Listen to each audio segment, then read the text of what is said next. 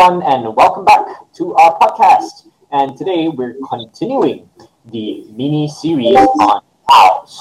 And of course, when we talk about DAOs, there's one crucial component, which is governance. And the moment you talk about DAO governance, the first entity or project you think of is Snapshots. So today we're so happy to welcome Nathan from Snapshot. Hi, Nathan.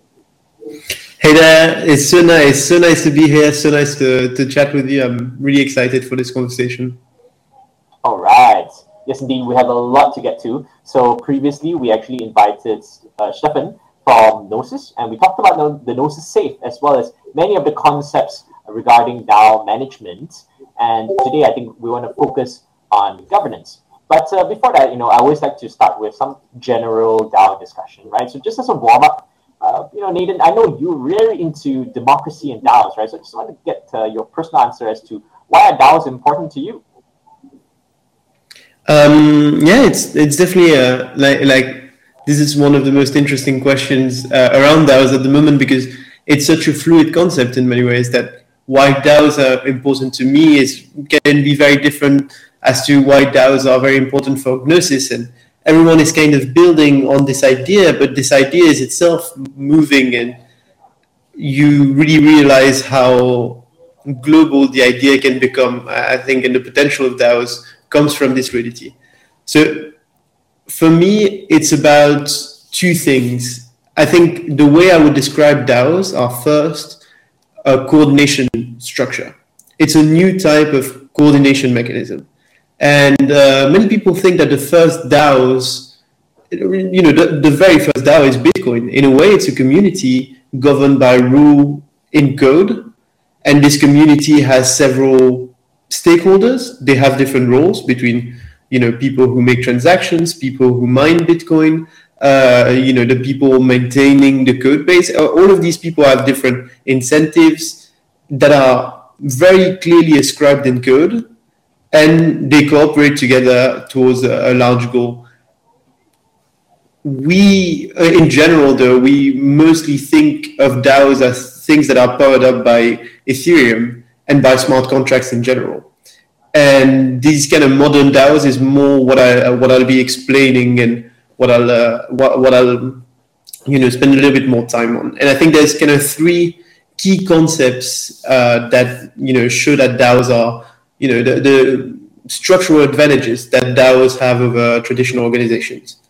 So the first is quite logical, is really this kind of horizontality. The fact that DAOs are networks of individuals rather than, hierarchical structures, kind of pyramids that can kind of stifle innovation and make it so that the people at the bottom of the ladder don't have the opportunity to have great ideas that change their organizations. So in a DAO, the decision-making power, it belongs to the group. It doesn't have to be entirely democratic. It doesn't have to be one person, one vote. But we make sure that in DAOs, all decisions can be challenged, explained, and voted on by every member that desires to participate. Not every member in every case, but every member who wants to participate. The second advantage, and one I think is like really, I don't want to exaggerate, but I would even say historical, is this idea that DAOs, because they're very often remote work only, kind of destroy geographical barriers. You can be in Africa and learn everything you need to know about DAOs online, work in a DAO, join it, and the only thing that's going to matter is the quality of your work and how much you're contributing to the DAO, and you will be financially compensated based on this rather than the place in the world you live in, because at the moment, this is the greatest determinant to your personal wealth on a global basis. It's where you live. And I think DAOs have a unique, power to destroy this and to make sure it is an instrument of financial equality, and that I'm very concerned about. And finally, those more democratic structures also bring a sort of direct democracy compared to the representative democracy that we see in society today. When you think about your company, when you think about your country, even your community, you're always in a way represented by someone, just because it makes it way easier to, make decisions. If you've got to bring every stakeholder of your country together to vote on every decision, it can be very, hard to organize, even though some countries manage, countries like Switzerland show that it is possible, but many countries decide to add a person between yourself and power. And I think DAOs, just technologically, can remove the need for that person. And that kind of brings me to my second point, which is I think DAOs are a toolbox. And by that I mean there's many different things you can do with your organization on the road to DAOification, that help have this more horizontal, fluid structure without actually having to commit fully to being a DAO. By that I mean you could, as your community, have a Gnosis Safe. Since this is the last interview you had, imagine your company has a Gnosis Safe, or maybe it's your church group that has a Gnosis Safe, or your book club that has a Gnosis Safe, and together you decide which books you'd like to buy together. Maybe you're voting on Snapshot about this, and then the Gnosis Safe will make the transaction to buy all these books and redistribute them. And your book club isn't a DAO, but your book club is using DAO tools to be more transparent, and all of these things that I think are quite positive for any kind of human organization. Right. There's already so much to cover and unpack there, right? We went from like the open source nature and collaborative nature of even Bitcoin as an OG DAO to the inclusive potential, and finally to like a more horizontal, flatter structure. Or should there be the representatives, or should you be more directly involved? There's so much we want to talk about in this episode.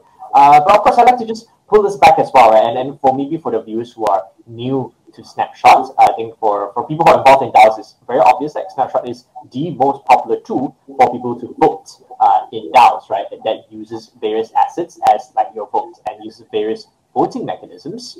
But actually, I want to also go back to the origins of Snapshot itself, right? From like idea to like now one of the most popular DAO tools, right? Let's talk about the origin, right? How did it start, and then I understand there's a pseudonymous founder, Fabian, as well. How did he get to create Snapshot? How did you come into the picture? And where's Snapshot today with like how many thousands of spaces and incredible progress since then, along with the entire DAO space? Yeah, indeed, that was a lot for an introduction. I agree. So let's get back a little bit. So Snapshot, it's a voting framework. It's a platform that allows you to grab your whole community. You go together on Snapshot, you vote on something. And we'll go in a little bit more in detail later as to how we calculate voting power, how we make sure that every decision is transparent. But that's the basic idea of Snapshot. It's an infrastructure tool for DAOs. And the idea for Snapshot, it actually originated from Balancer, the AMM. Around summer 2020, Balancer was looking for a way to vote with tokens in liquidity pools. Because, this is the base model of the AMM, and they didn't want, token holders in liquidity pool to lose their governance rights in other projects. Because at the time, the only way to vote was to signal a vote with tokens in your wallet through the Compound governance framework. So that was the main idea at the beginning. It was really about flexibility, making sure that you could both use your tokens in DeFi and use them to vote and retain voting power. And so this idea was kind of in the air. At Balancer, they were thinking about off-chain governance, because this seemed to be one of the solutions for it. And Fabien was the lead in that project. And Fabien was working on this idea for an off-chain voting system. And when the first product came out, actually quite quickly, it only took really 2 weeks to get the first instance, the very early instance you can imagine of Snapshot out. Fabien really thought, this is a killer product. This is not just for Balancer, this is for anyone. And in a way, at the time, we already thought that gas fees were very high during the summer of 2020. This has not gone better. So it had both this advantage of being free, because you didn't have to process anything on-chain, but at the same time, it was very flexible and allowed for these stake tokens or tokens in liquidity pools to be used. So Fabien went to the team at Balancer and asked, can we develop this further? Can we work on this? And the Balancer team, in really a beautiful showing, I have to say, of the DeFi ethos, really supported him and told him, do your thing.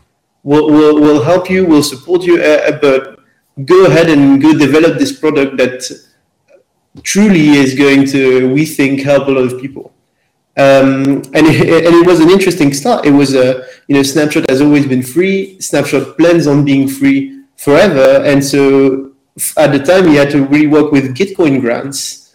And I think without this kind of love that we see in Web3 for public good funding and the beautiful work done at Gitcoin, we wouldn't have a Snapshot today because he needed to put food on the table at some point or another. And so for a long time, Gitcoin grants supported Snapshot, and finally we raised money, last summer, and now we have a larger team working with it. So for a long time, Snapshot was really Fabien's work, and now we're a much bigger team, about 10 people. Himself, he started developing really in the crypto ecosystem in 2015, 2016. And I came way later to Snapshot because my background is actually political philosophy. So I studied political philosophy and really focused on how do we take back the internet for ourselves? How do we make sure that facing the Googles and Facebooks of the world, we retain some kind of human agency, and we continue to be masters of our own destiny on a playground, a digital playground that's becoming more and more ubiquitous to our lives. And this led me really to crypto. I saw DeFi and I was mind blown by this idea that, okay, we're taking back control. We're inventing censorship resistant, immutable tools that allow us to take back our financial freedom. And I think DAOs will be a big tool to take back our, freedom of mind as well. And so I started off doing journalism in crypto because, I was coming out of political philosophy.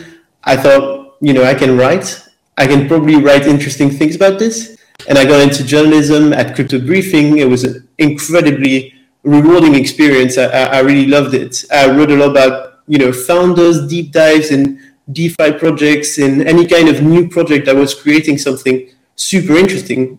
I'd asked to meet the founder, talk to him, have an interview, explain everything. And, through all of this, I discovered Snapshot, and it hit me that Snapshot has this, who knows what Snapshot is going to become, but I think it has an incredible potential to change how many, many, many organizations, whether crypto native or not, make decisions.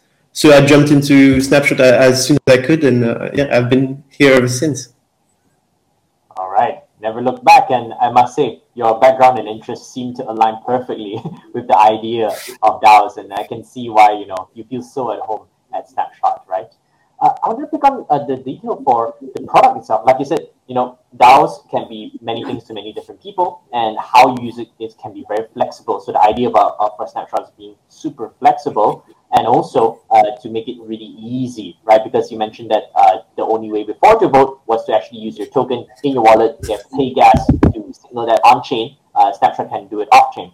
So now let's go into the product itself, so that once people know what it is, then they can interpret and use it as they like, right? So let's go to the basics first, right? So you mentioned it's the off-chain signing. So basically, I don't need to sign a transaction on-chain, but off-chain. So for the basics, how does that work? And does that somehow compromise certain trade-offs, right? We'd love to understand which parts are on-chain, which parts are off-chain. If it's off-chain, how do we know that it's verified, secure? And which parts of the stack as well are actually centralized versus decentralized, right? Because while the whole governance structure is decentralized, some of the infrastructure, even parts of Snapshot, there's the feed, the verification system, the domain, notifications, all this may be centralized, right? So just want to get the sense of the approach, the stack, right? And to me, it feels like a really practical kind of way to make DAOs work. Yeah, absolutely. So I think to understand Snapshot, you have to understand that how normal voting works on a blockchain. So normally, to vote on a blockchain, and this is something that was developed by the Compound team, still called the Compound Governance. To vote on chain, you've got to make a transaction. There's something that happens on chain, and you pay money to do it. And so with gas fees, this is slightly problematic, but it is incredibly secure, because to tamper with a vote, you'd have to tamper with the Ethereum blockchain itself. So this is an incredible advantage of voting on chain, really. On Snapshot, what you're going to do is you're still going to do an action on chain, but it's not something of the same sort. Rather, you're going to sign a message. Instead of paying for gas fees for something to happen directly, you're going to sign a message assuring, it's me who's voting and I can prove it. So what happens then is we store that, whether it's a proposal or a vote, we store it on IPFS, which is a decentralized storage system. So that means that it's much cheaper to store things on IPFS. But at the same time, you lose this immutability as on a blockchain. This information would be directly verified on chain. So we still have very solid security mechanics. Basically, what we do is when you vote, we give you a receipt. Snapshot gives you a receipt, and if this receipt isn't translated into the results of the vote, because everything about Snapshot is open source, you can check anything that happened, follow every vote. It's all accessible to anyone that wants to see it. So if you received a receipt from Snapshot that says, I voted on this, and you don't see your vote, then you can come to Snapshot and say, what happened here? Obviously, like this hasn't happened, we're lucky enough, but it's more of, right now we're talking a lot about optimistic rollups. This is kind of this source of optimistic censorship resistance. So it's not the same level of security, but at the same time, it allows us to give it for free and have this kind of flexibility that you wouldn't have otherwise. So in general, I think this is kind of the how Snapshot works. The calculation based on all, we're going to pin all this content on IPFS using Pinata, Arweave, Fleek, and we're going to use our database to index all those votes and proposal data and calculate the results that you're going to see in the Snapshot UI. So the Snapshot security, in a way, works similarly to what you can expect from something that will not put any information on chain, but will still decentralize all the components and all the key parts that are so important to keeping the censorship resistance that you can expect from something like Snapshot. This obviously is how it's working now. I think maybe later we're going to talk about Snapshot X, and there's going to be a big change in Snapshot X, but I don't want to jump the gun too early. Yeah. Well, that's perfect. I think you covered exactly what I wanted to go into there. And so it's very interesting that you actually use the decentralized storage part, right? So if I may just draw analogies as if that, like, before this, every vote was every transaction. So it's really expensive, but now it's kind of like you batch together all of those, all that data, all those signatures, and you just like start one shot on, say, Arweave or on Pinata or like to Filecoin on Fleek, right? So you kind of like aggregating the costs. And in fact, I would say Snapshot is probably bearing that cost of the storage on behalf of the projects currently, right? Yeah. It's much cheaper than what you could expect on chain, but yeah, Snapshot is still footing the bill for this at the moment. Right. But it's not a cost that will put us under the. It's not the kind of cost that is too significant for Snapshot to bear on its own at the moment. Right. But yeah, who knows? When you get to like a country, imagine for. It was funny because I don't know if you remember the Elon Musk vote on Twitter, where he asked, like, do you want to vote on me selling my Tesla shares or not? So we were just kind of laughing with the team because we were thinking, imagine this vote has happened on Snapshot. I think everything would be broken by now. Would all be broke. It would be absolutely terrible. So, yeah. Right. So we're not ready for that type of scaling yet. Yeah. So to a certain extent, because infrastructure is run on some centralized parts, so we're still dependent on Snapshot, right, to pay for the storage and so on. But it works enough, like well enough to store it securely, and then you have the receipt to verify in case anything goes wrong, right? And of course, you don't go about it alone. Like you mentioned just now, we use decentralized storage, right, with IPFS as a file format.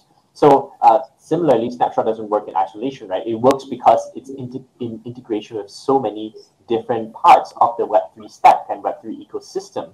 So why don't we go there and talk about like the other partners and other parts of Snapshot that are has its tendrils there, right? So I understand ENS is an incredible one, and naturally with like Gnosis Safe that has that safe snap function, and now you're going to different chains, right? Multi-chains, and I understand recently there's a partnership, for example, with HAL for notifications. So let's talk about that, right? Like the wider ecosystem for snapshots. Yeah, I think this is my favorite part about kind of the DAO tooling industry, if you can even call it that, because it's an incredible group of people who are each making their own, specialized part of the stack. And then we're kind of all sharing it together because it makes a lot more sense. And you've kind of got this mentality that, we're so early in the lives of DAOs that it's very easy actually to just work together, grow the pie for all of us. And there's not really a competition that will make it so that, I don't know, ENS would think, oh, but Snapshot, maybe they're my competitor. Maybe I should develop a voting system. Or, we're not thinking we need a naming system. And it's really that kind of makes a lot of sense. If I'm taking them like in order, like ENS is a very interesting one because quickly Snapshot ran into problems of name squatting or verifying if people were who they said they were. For example, who's telling me you can go on Snapshot and create a space for Uniswap?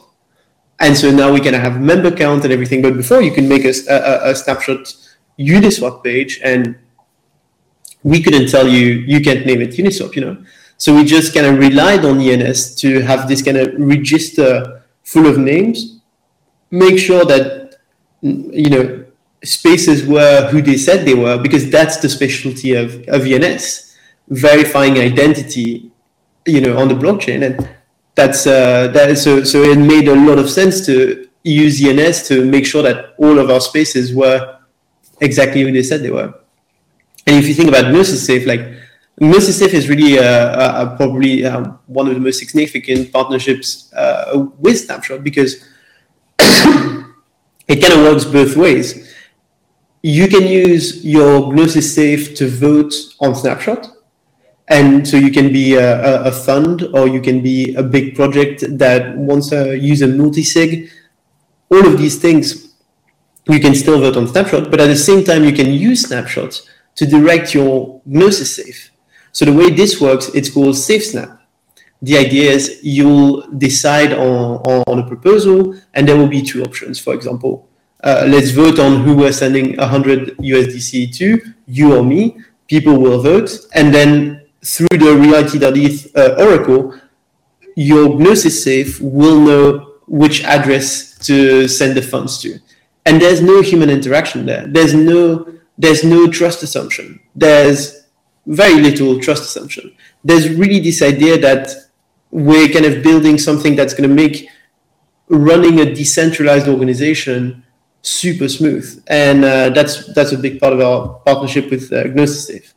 And in terms of multi-chain voting, well, there's kind of two parts about this. There's just the way that we support many, many different chains, almost all EVM compatible chains.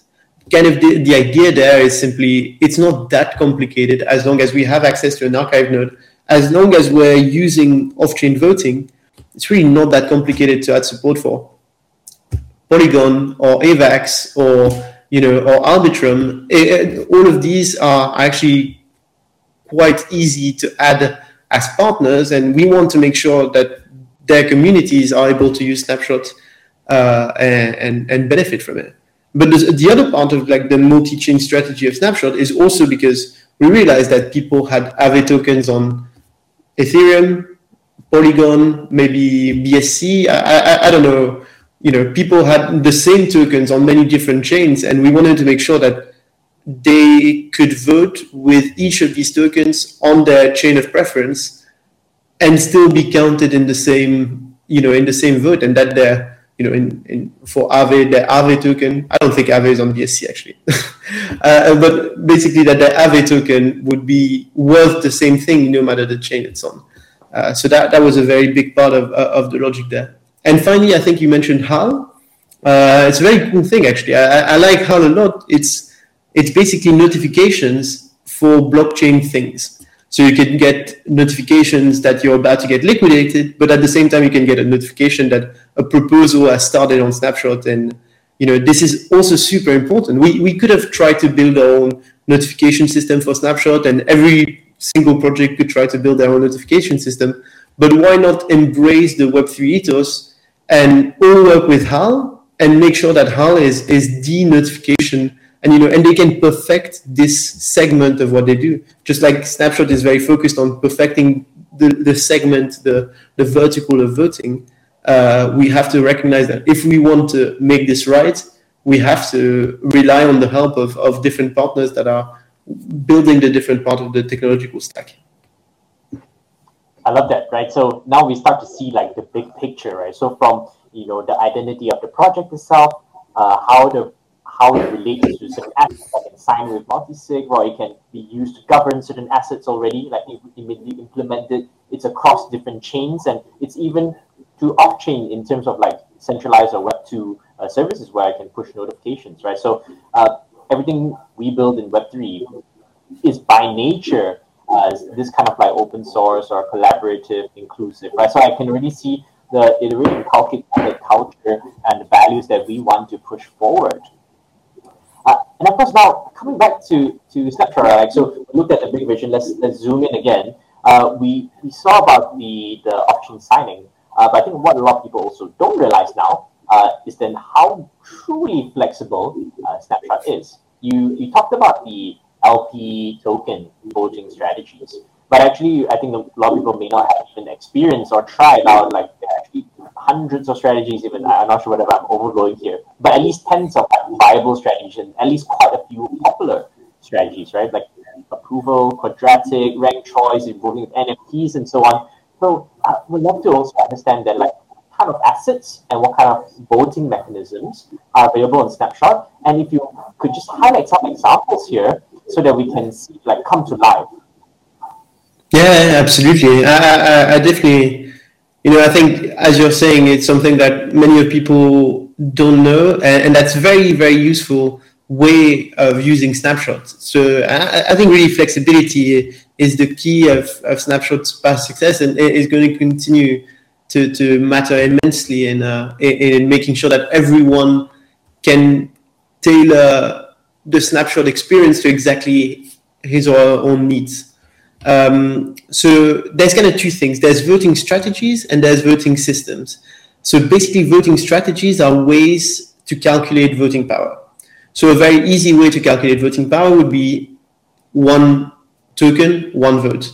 But you can also say 10 tokens, one vote, and one NFT, one vote, and add both together, because maybe your project both has an NFT and a token. And you could also say, one token on Ethereum, one vote, 10 token on Polygon of a different token is also equal to one vote. Basically, the idea is you can make any kind of strategy you want that gives any kind of voting power to whatever you want.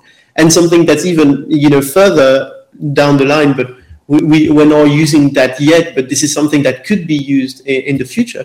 Could even bring your own database. You can be a company and have shares and say, all right, I would like anyone in that database who has 15 shares to get 15 voting power. And, Snapshot can accommodate that.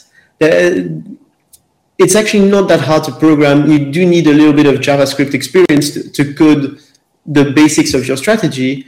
But really, if you know the basics, it should be enough to really tailor it to your own needs. And the reason why there's 200 strategies isn't really that there's 200 different people, different basic strategies. It's rather simply, your Paraswap, and you want something exactly right for your staked system, well, you're going to take one of the existing strategies that maybe has stake tokens and just adapt it a little bit, change the contract ID of the token, make sure that it's exactly just right for you. And the best part is you can really add many different strategies together.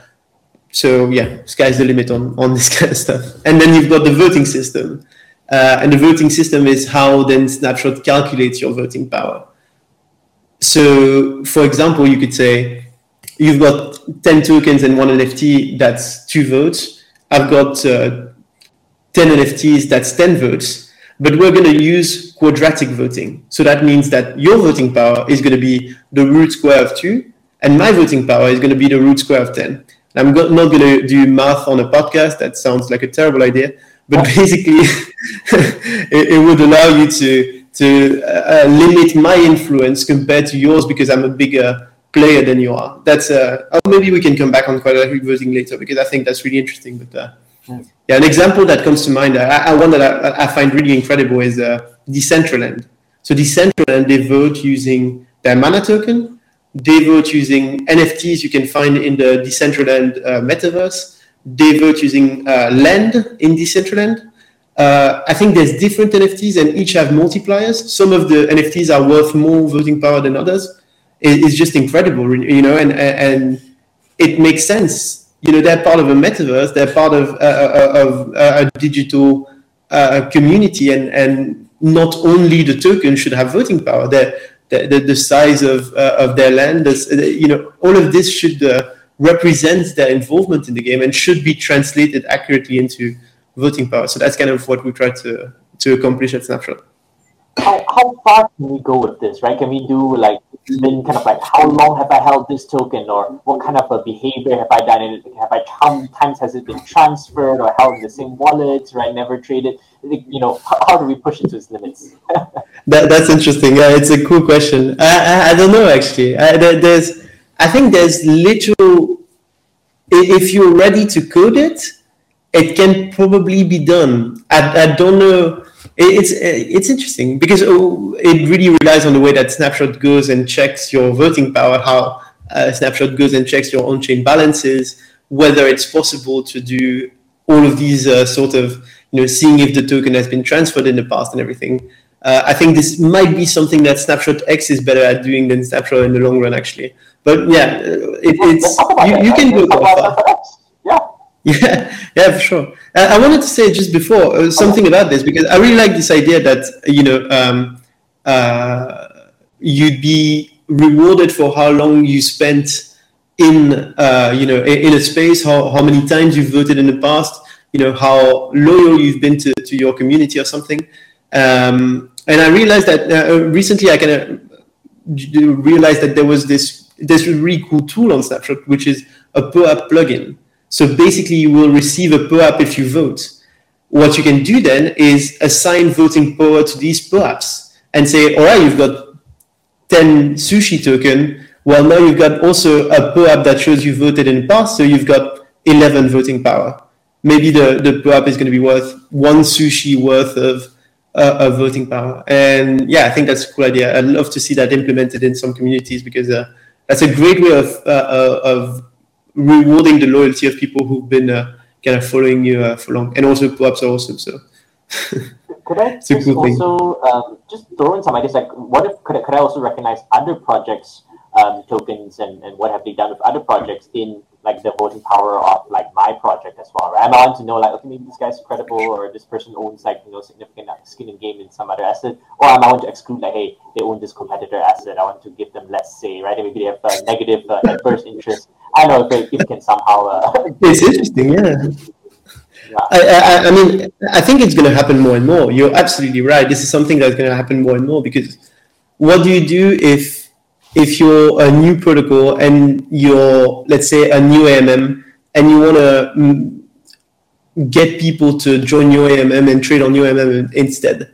You can do some kind of vampire attack using token or whatever. But in terms of governance, if you want to take the most active members of governance that are the most prized member of your community, I think if they're very active, if they participate a lot in the life of your community, and you kind of want to vampire attack them from that governance to yours, while a good way could be to give them voting power based on past votes in something else. It kind of makes me think of Gearbox Protocol, which launched very recently and said, well, basically we're going to look at whoever voted in these particular spaces that are very active DeFi protocols, small communities of people who are kind of well known for being very active in the space. And these people, we're going to give them special voting power in Gearbox's live, because we kind of want to get all these people interested and have skin in the game very easily. In a way that doesn't cost the Gearbox team any money. It's not like they have to give them token or dilute their token to get them to join. They can simply say, if you want, we recognize your good actions in other governance, and we'd love you to join us. So yeah, I think there's a lot to do there, as you're saying. Yeah, there's this cross-pollination that goes on. And you kind of like mentioned Snapshot X as well, that actually brings in even more flexibility, or bringing in some sort of like real-world applications with like the databases, right? Shall we now elaborate on that? Yeah, for sure. So basically, Snapshot X is a product that will happen concurrently with Snapshot. It will not be for everyone in a way. Like Snapshot X is going to be very useful for some protocols, less useful for others. And the idea is, what we're going to do is, as I was explaining in the beginning, Snapshot works off-chain, while Snapshot X is going to work on-chain. But we're going to go on-chain, not on layer 1, which would still cost way too much money. We're going to go on-chain on layer 2. So basically, Snapshot X is going to be powered by Starknet, the layer 2 ZK rollup developed by the Starkware team. And we're working very close with them at the same time, developing Snapshot X. It's quite incredible. It's really incredible work they're doing in terms of scaling Ethereum. And the way it's going to work is, you'll still use the Snapshot UI. You'll still be signing messages. It will still be free for you as an individual. Your DAO will have to foot the bill of there will be some gas costs on Starknet, and your DAO will have to basically fund an account that funds individual voters. Because for us, it's very important that vote stay free for everyone. We don't want to. I think it's a key reason why we've seen an uptick in governance participation, and we want to keep it this way. So basically, what's going to happen is Snapshot X will use Starknet to do all the computation and all the indexing that I was telling you happens either in the database or on IPFS. All of this will be on Starknet, and then Starknet is going to relay every, maybe at the beginning it's every hour, in a few months or a year, it's every block, that will relay information on layer 1 and allow for trustless execution on layer 1. So it's a different architecture that allows Snapshot X to do stuff that simply wasn't possible using Snapshot at the moment.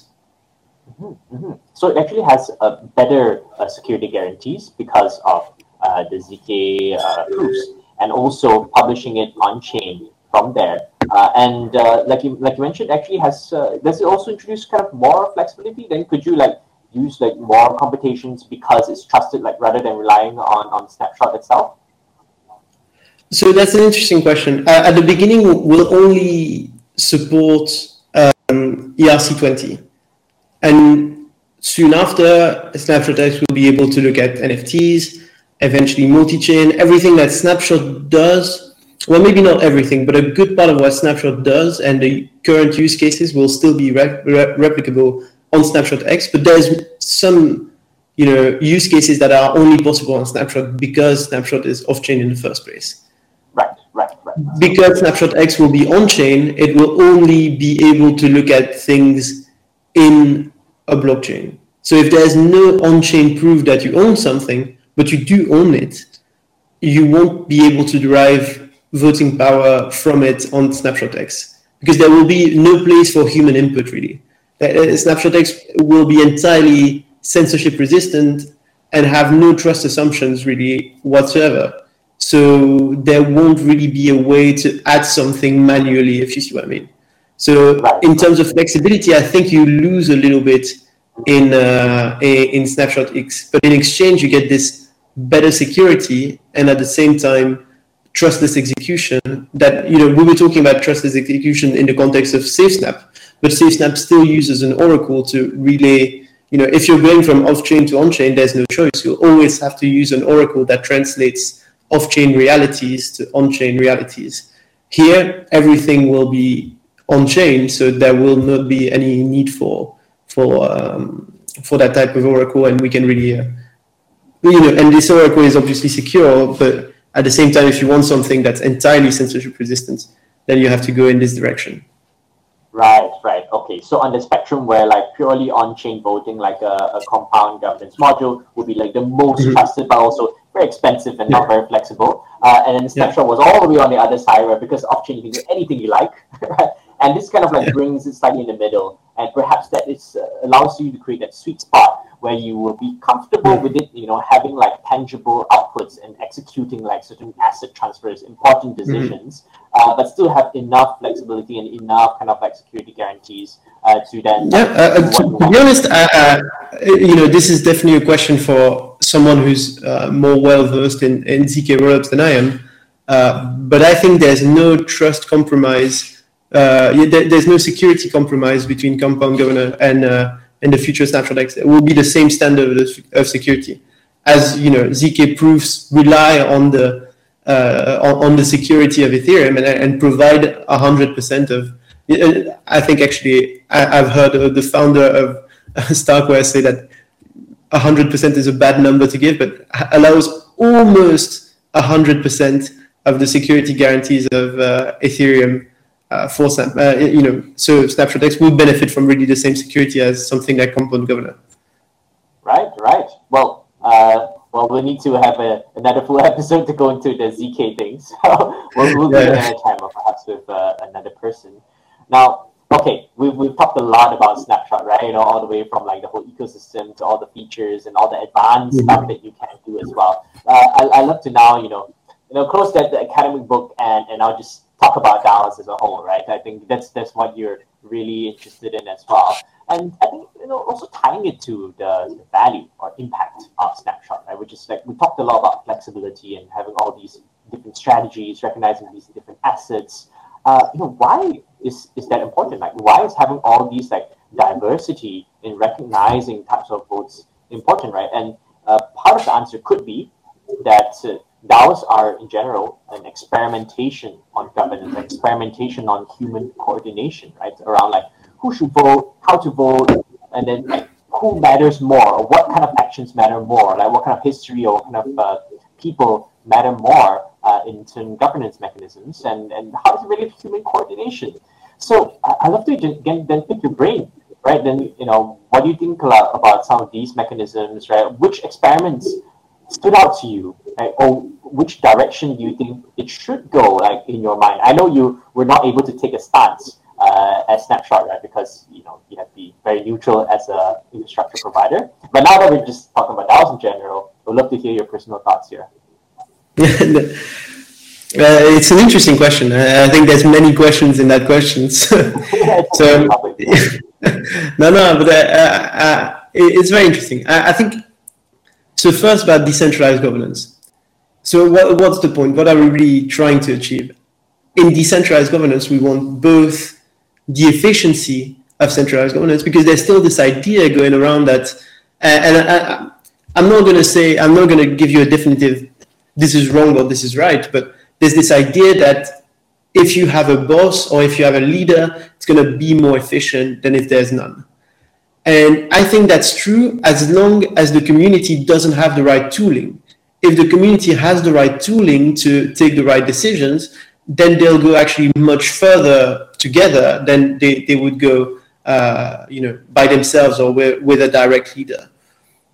So what does that mean? That means that there's a fundamental difference between the assumption that everyone should vote and the assumption that everyone should be able to vote.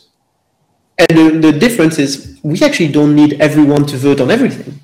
We need everyone to be able to manifest their opinion on everything, but they don't need to vote on everything. So sacrificing efficiency for decentralization only works if it makes sense to the people who are building this organization that has to be both efficient and decentralized. So I'm going to give an example because this was quite theoretical.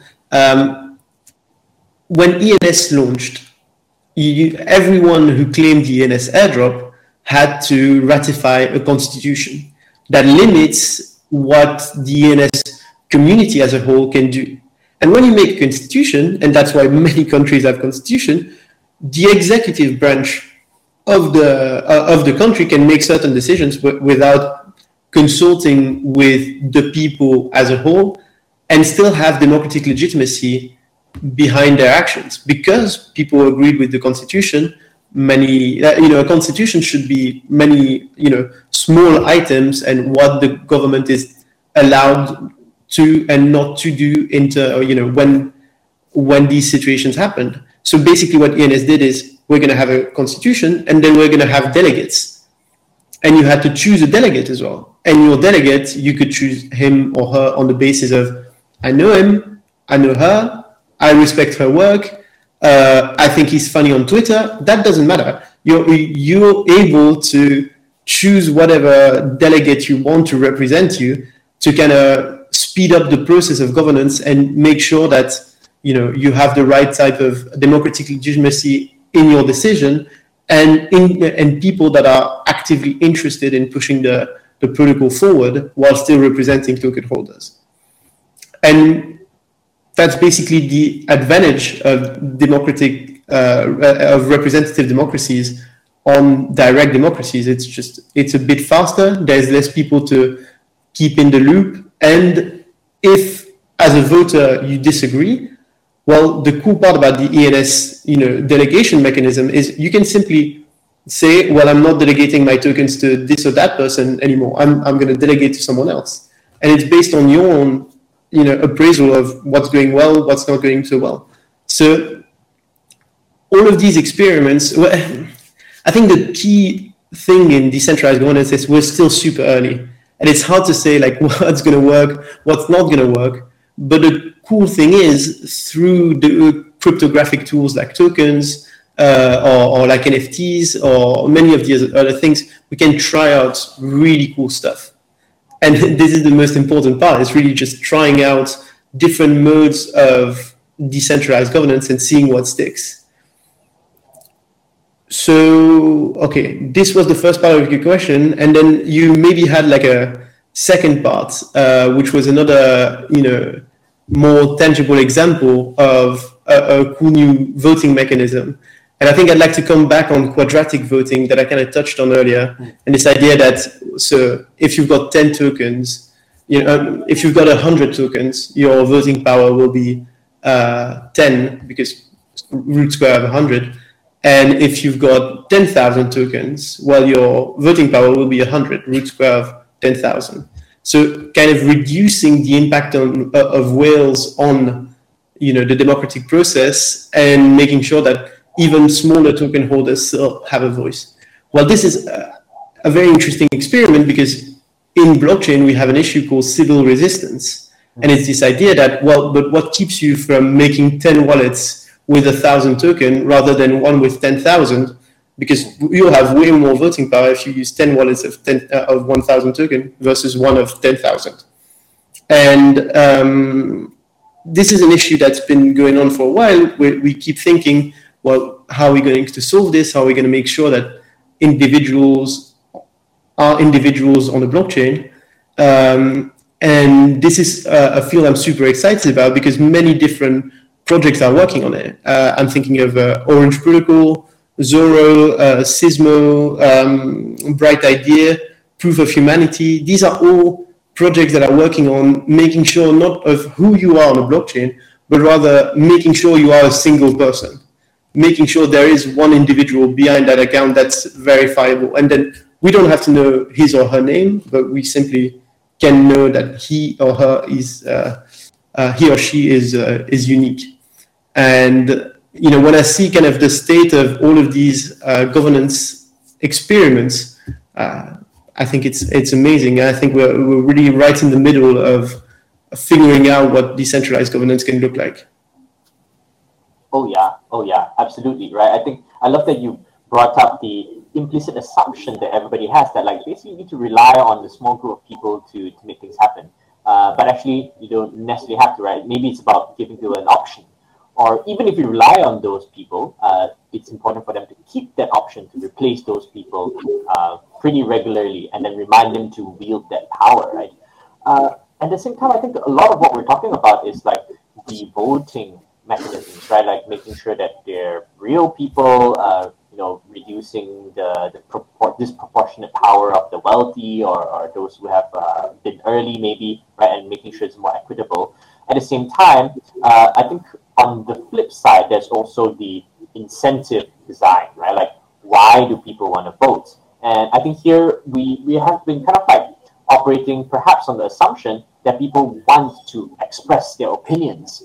And I'm not like I think in the real world, like I'm not too sure whether that's completely true as well.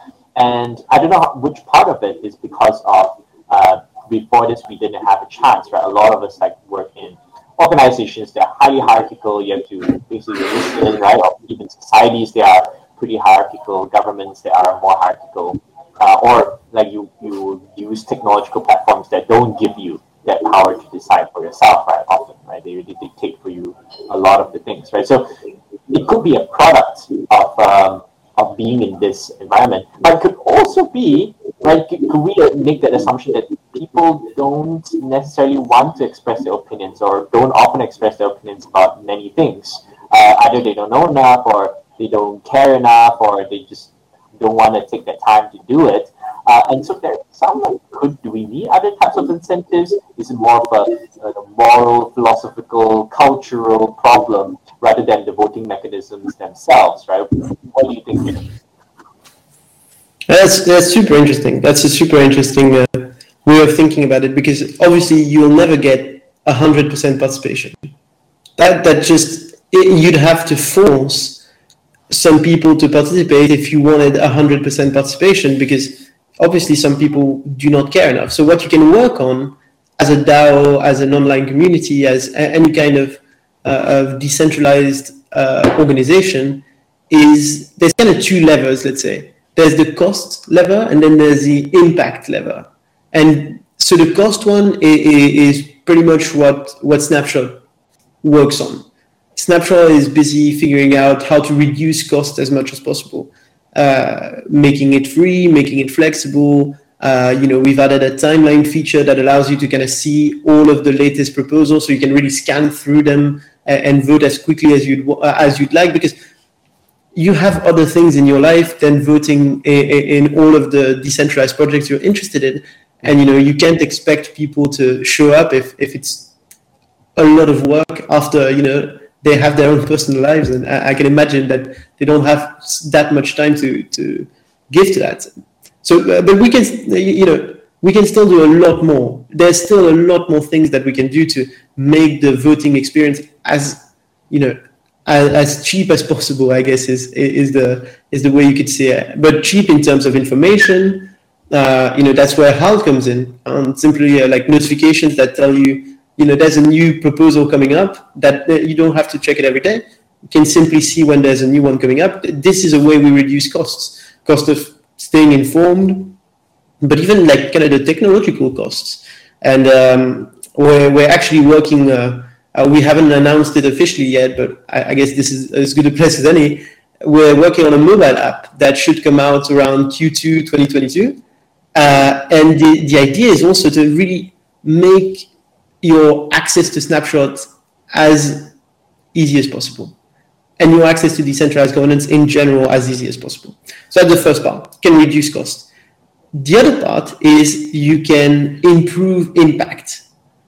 If you let your community vote on decisions that really don't matter that much or are rather boring, you will see less participation than otherwise. And I'm kind of thinking, I always have this thought in mind. I think it was one of the most powerful pictures I've seen in my life. It was a line of, I would say, 2 or 3 entire blocks of Americans going to vote. And it was like middle of November. I think that's when the elections happened. It was middle of November. And I think, if I remember correctly, it was either, it was voters in a red state that had been red for 50 years. And so probably there wouldn't even be, a change. It would still continue to be a Republican state. And they had to queue, I think, if I remember correctly, for like 10 hours to go and cast their votes. And it's incredible because the cost is crazy high. You'd have to take a day off because I think the votes are during the week. And then you'd have to stand around in the freezing November of, I don't know which American city, to go and vote for, in the end, have a large chance that your vote has no impact. But it's simply that the impact of electing the president of your country is so high that you're ready to make this personal sacrifice and you're ready to incur the costs. And when I see that, I think cost is the more important one of the two. Impact is the most important one of the two. It doesn't matter the cost in the end. If your impact is really high, then you'll go and vote and you'll go and participate in your decentralized governance or in any kind of democracy. So obviously some people are not interested in voting, but at the same time, you've got to give them something interesting to vote for them to go and vote.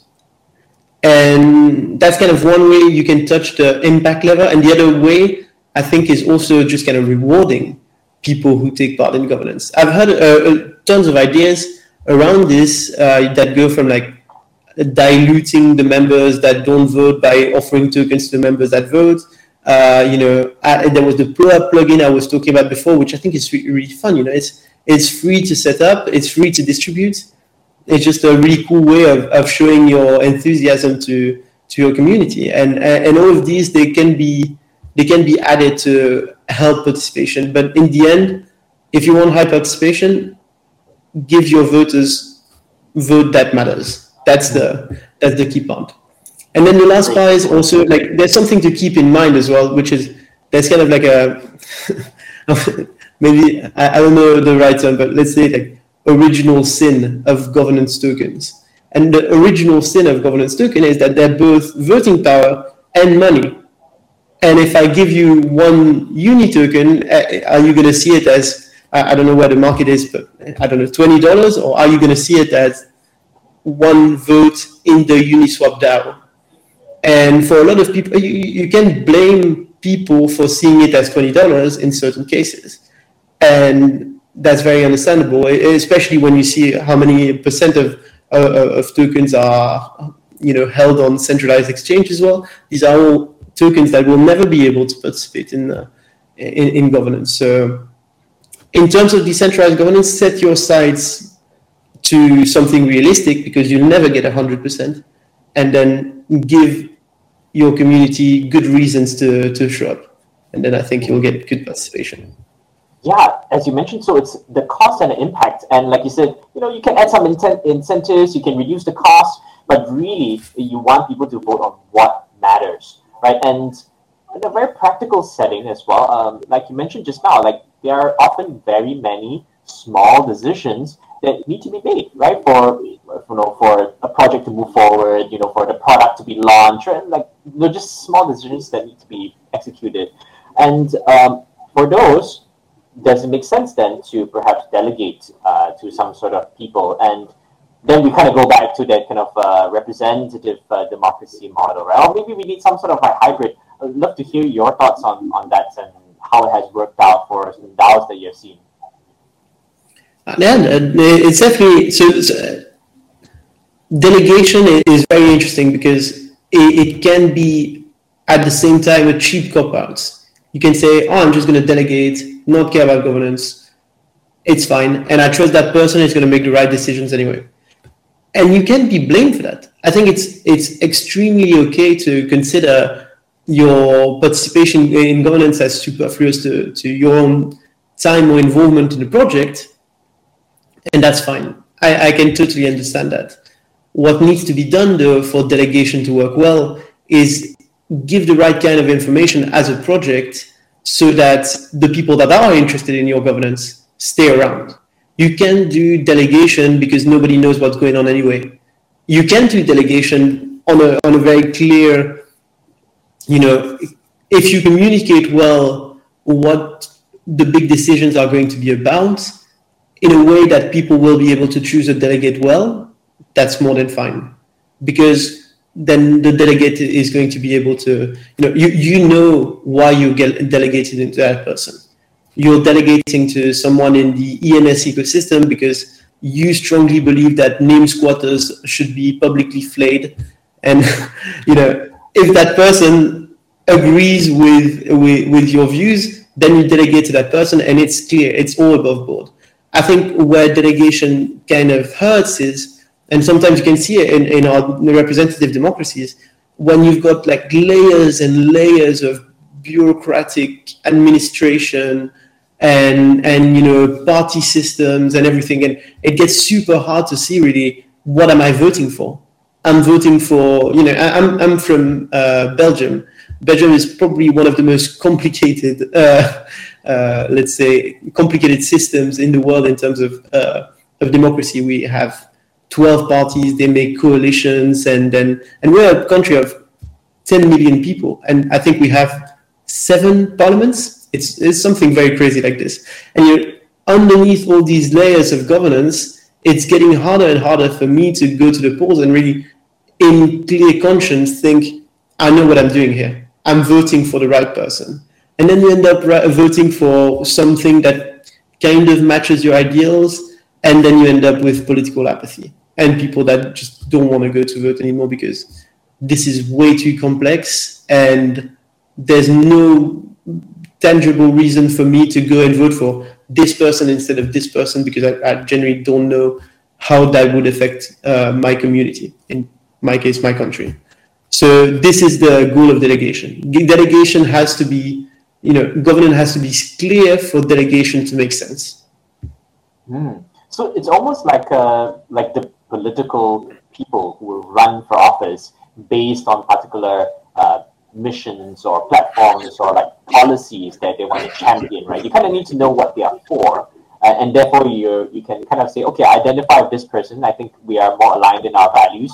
They will vote how I would have voted if I were them, and spending that time reading those proposals, or if I had the capacity to even understand those proposals, like my values are aligned, right?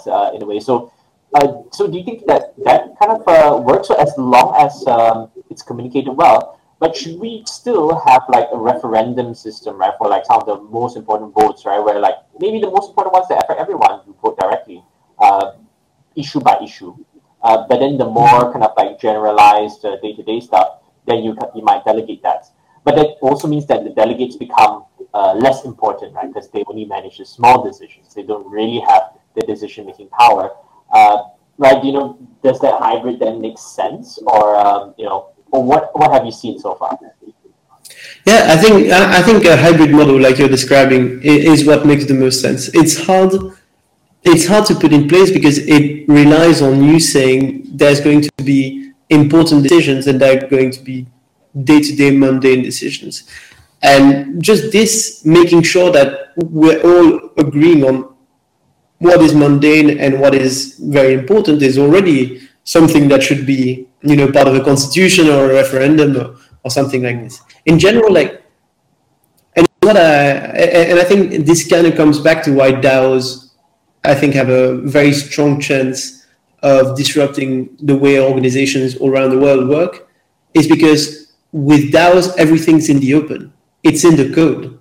The code will decide whether, giving away less than $10,000, you need 2 multi-sig signers. Giving away more than $10,000, you need a third one, and the third one is actually controlled by an oracle linked to a snapshot vote.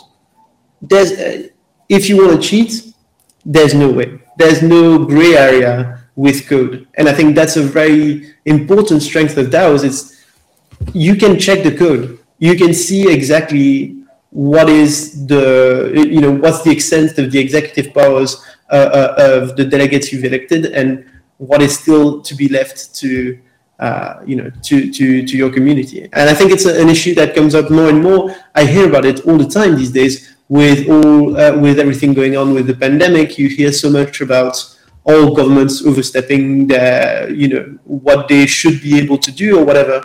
But the thing is, we wouldn't have arrived to this situation if everything was very clear on what is the extent of the powers of the executive branch of your government and what is outside of it. A lockdown, should a government be able to restrict the movement of their citizens? It's unclear in many constitutions or in many states, but it is a right that the government has decided to use. And if this was in a smart contract, it would be very clear what the government can and can't, decide. And so, in the same sense, where we were joking about ENS publicly flaying name squatters, if it is clear in the smart contract that this is something they can do, they can take back certain names based on popular votes. Well, they can. And if they can't, it's impossible to do so.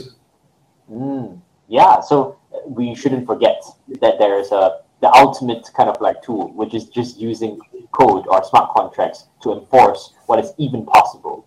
And then around it, you have humans to define like what are the values that inform that immutable set of interactions. And then like delegate some people to then like fill in the gaps of like what the code does not cover. Yeah, so in a way, it kind of like feels like the most important part is the constitution should be in smart contract or in code. And then how do you define the constitution? Everybody should be involved because that is the most critical decision. And then to maintain it or to keep it relevant, to add the context, to keep it operating, that's when it might make sense to delegate, right? So that that those people can then keep it going while you make sure the whole thing still aligns with like why the DAO is there in the first place. Wow, I think we're coming to like quite a clear picture of like maybe the ideal DAO, but we don't want to claim that, right? Yeah, it's crazy because so it depends on what you think the ideal DAO should be. But I think you're absolutely right. Like for example, there's a lot of people. If you do consider Bitcoin as a DAO, there's a lot of people who will say the Bitcoin code should never be touched. Like this is an important part of the value proposition of Bitcoin, that the core code of Bitcoin should never be changed in any way. And there's people who are saying, oh, but actually, if proof of stake makes sense, maybe we should move to proof of stake. Or maybe actually halving emissions doesn't work as well on the long run. So what if we run into a problem? We should maybe change this. And the more time passes and the more these disputes will be important and will have to be resolved in one way or another by the Bitcoin community. And if they decide to go with delegates to represent their voting power, it could be a right way of doing it because the debate is clear. You'd go for a delegate that says, we'll not touch it, and you can go for a delegate that says, we'll change it. As long as it's very clear what the delegate stands for and what his or her opinions are, I think it makes a lot of sense to go for this kind of system with delegation. Mm-hmm, mm-hmm.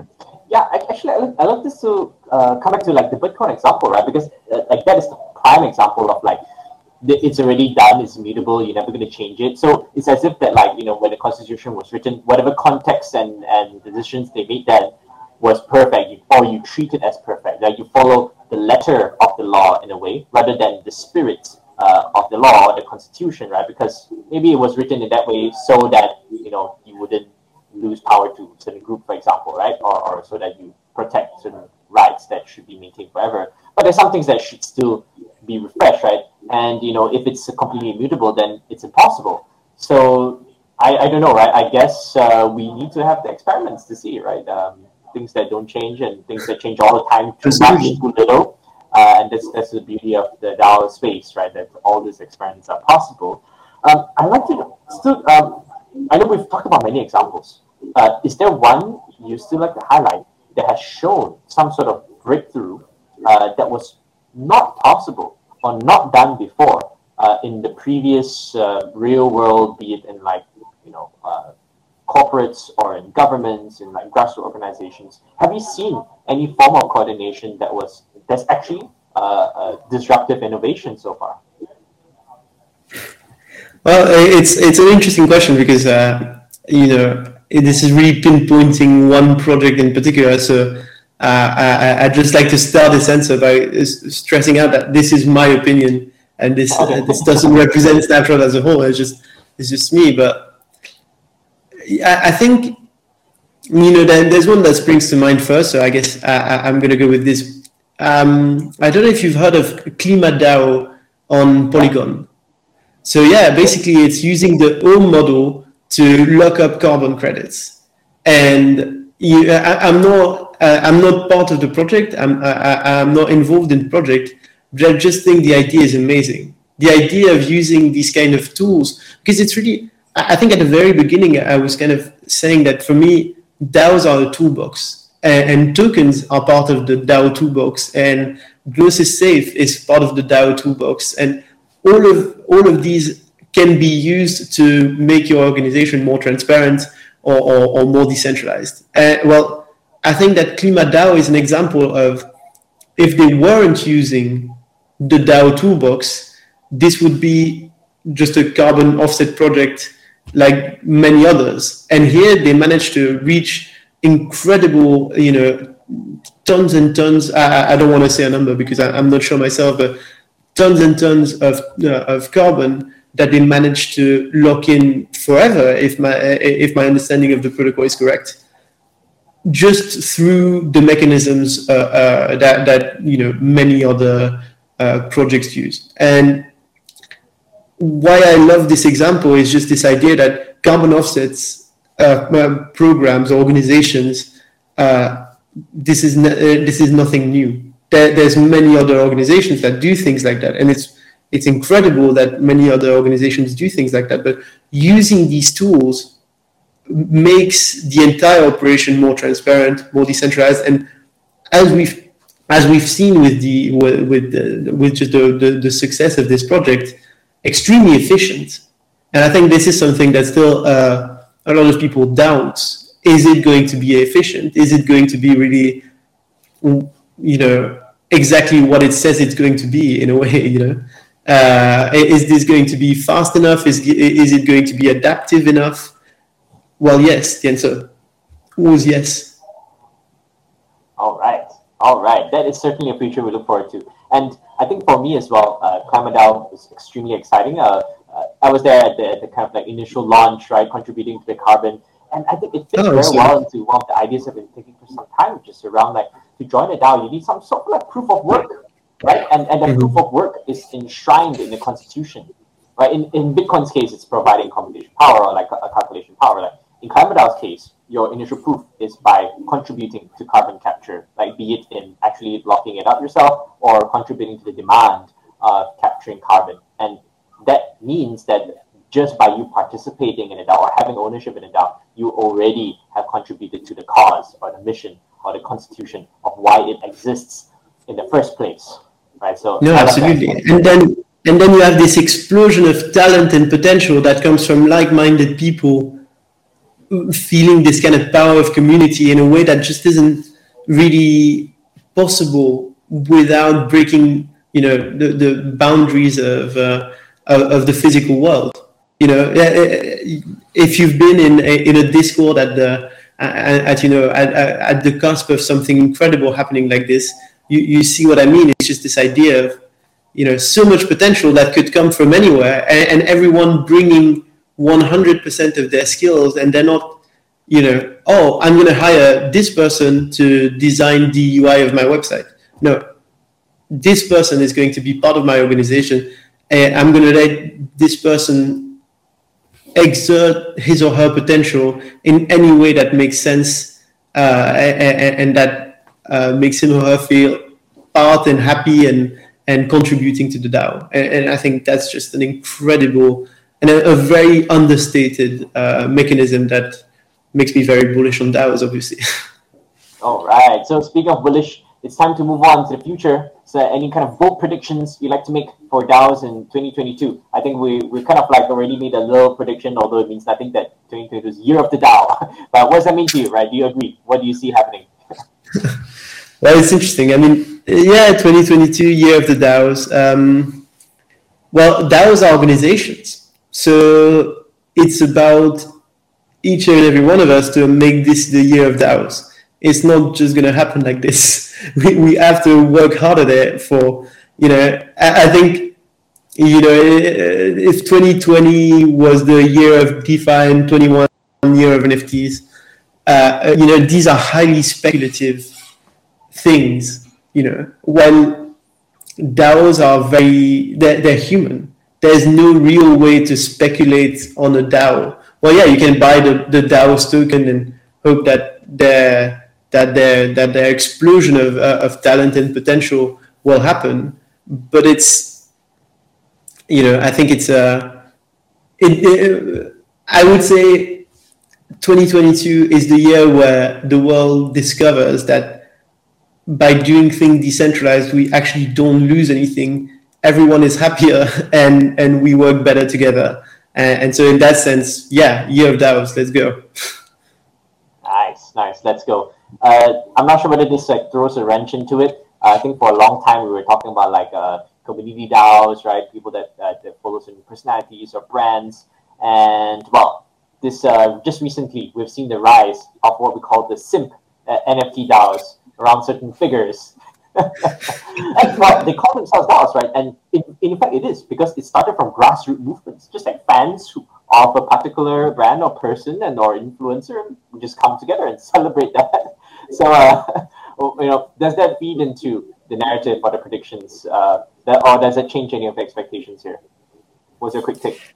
Yeah, well, so I'm a big fan of this really famous essay called "The 1,000 True Fans," and it's just kind of this idea that the internet was going to bring a model where if you had 1,000 true fans, you'd be able to live off of what you love. And you're making a weird style of music that only 1,000 people in the world like. Well, they're going to find you. They're all going to be able to give you $2 a month, and you're going to be able to live off of that. And this kind of dream, because this essay is like 2002, 2003, I think.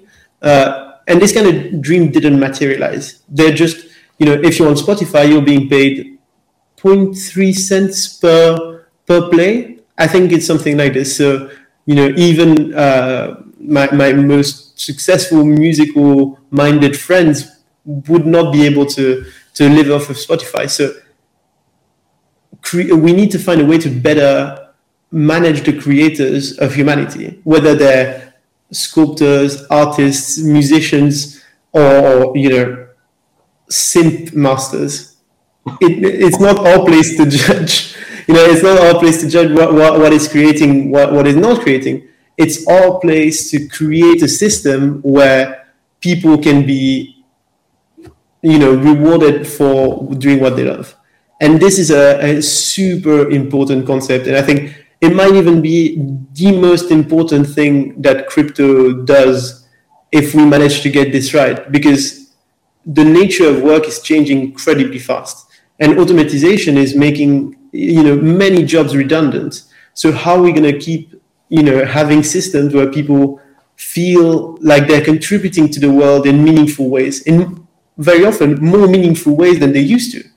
And I think this system will happen when we have some kind of better distribution mechanism and better ways to pay these people to do what they love and to create the music that they love and post pictures on Instagram. Yeah. Well, okay. A few spicy questions then to close it up. Then, so are you part of Irene DAO? I am not part of Irene DAO, sadly. Right. Okay, but you're open. It's way too expensive for me. All right. Pricing people out already. That's how popular it is, I guess, right now. Another spicy question then for Snapshot. What are the plans? I think Fabian kind of teased could we tokenize communities? Could we have the true fans of Snapshot stand up and form a DAO, like form a simp DAO for a Snapshot for yourself? Who knows? Or will it become a public good? All right. What do we see here in 2022 for Snapshot? Yeah. Well, so Snapshot is a public good and it wants to stay one. So what that means is the success of DAOs is linked in some small part to the success of Snapshot. If Snapshot does a good job, then it will help DAOs better organize. But in a much more significant way, the success of DAOs is linked to the success of Snapshot. No, the opposite. The success of Snapshot is linked to the success of DAOs.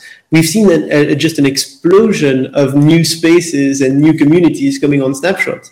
And I'd like to say that this because Snapshot is an incredible product.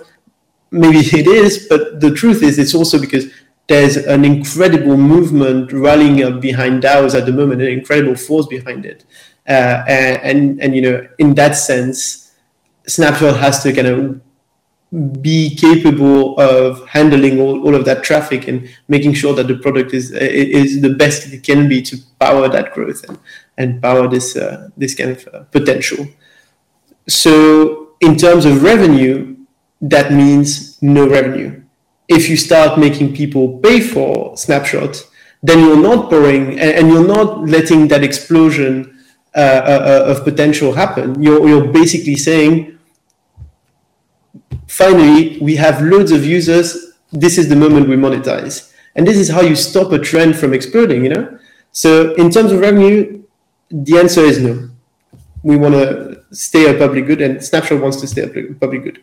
In terms of token, that's a whole different story, I think. I think tokens are an incredible, coordination mechanism. And eventually, Snapshot is the community. Snapshot is the Snapshot community. There has to be no difference between those two concepts for Snapshot to really have achieved its potential. And in that sense, well, the best way of kind of governing that community would be a token. Now, I'm not going to tell you that it's in the plans, that it's coming in the next 6 months. I don't know if it's coming this year, but I wouldn't exclude it. I definitely wouldn't exclude it because it's one of the tools that make DAOs very, very powerful. And it's one of the tools that might really align the interest of both the communities on Snapshot, the users that vote in these communities, the Snapshot development team, which is important to keep well incentivized to continue the growth of Snapshot, and all of these things. So I don't think a token is out of the question. Certainly not, actually. I think it's very much when the Snapshot team figures out how a token can really help support and safeguard the integrity of Snapshot in a way that really makes sense, then we'll go for it. Mm-hmm. Mm-hmm. Or NFTs, who knows, right? Well, NFTs. This is actually stay tuned. We love this idea. So absolutely. Yeah. And well, in the spirit of DAOs and open collaboration, if you have any ideas, right? I'm sure, Nathan, you're open to hearing thoughts around should Snapshot have a token? When? How? What kind of mechanisms? Right? What should we incentivize? Right? For sure. We're really open to that discussion. We love to Snapshot itself is kind of doing its best to blur the line between the contributors to Snapshot and the team. And eventually, I think, and this I think is a question of months, there will really be nothing hidden. You can already see everything that the team is working on GitHub. You can access everything and participate. There's even bounties for contributors and everything. But eventually, all of these discussions, they will happen in the open because it has to. Mm-hmm. Indeed. Well, I think we're certainly looking forward to that. And to really, really wrap it up now, any final shout-outs you'd like to make, or any tips for new DAOs, anything you'd like to share, a final word? Well, I think the shout-out is for anyone who is, considering strongly to move into Web3 and kind of come build with us the cool stuff that's going to revolutionize the world. So do it. Quit your job. Go full Web3. Go full Web3. Awesome. I love that. And just finally, how do we get in touch with either yourself or with Snapshot? Or you can look on Twitter for Snapshot. Just type Snapshot, and then if you really want to talk with everyone and have take part in more active discussions that what Twitter can really bring, there's the Discord link right there. The Discord is open to anyone, so come and chat with us. It's going to be fun. Yes, everyone, let's join the conversations and make the year of the DAO happen. Thank you so much again, Nathan, for coming with us and contributing to this incredible conversation today. It's been so insightful. Thank you so much. It was a pleasure. Really, thank you so much for animating, and it was really a very, very interesting conversation. All right, and to everyone tuning in, thank you as well, and I hope you have taken something away. And we'll see you next time.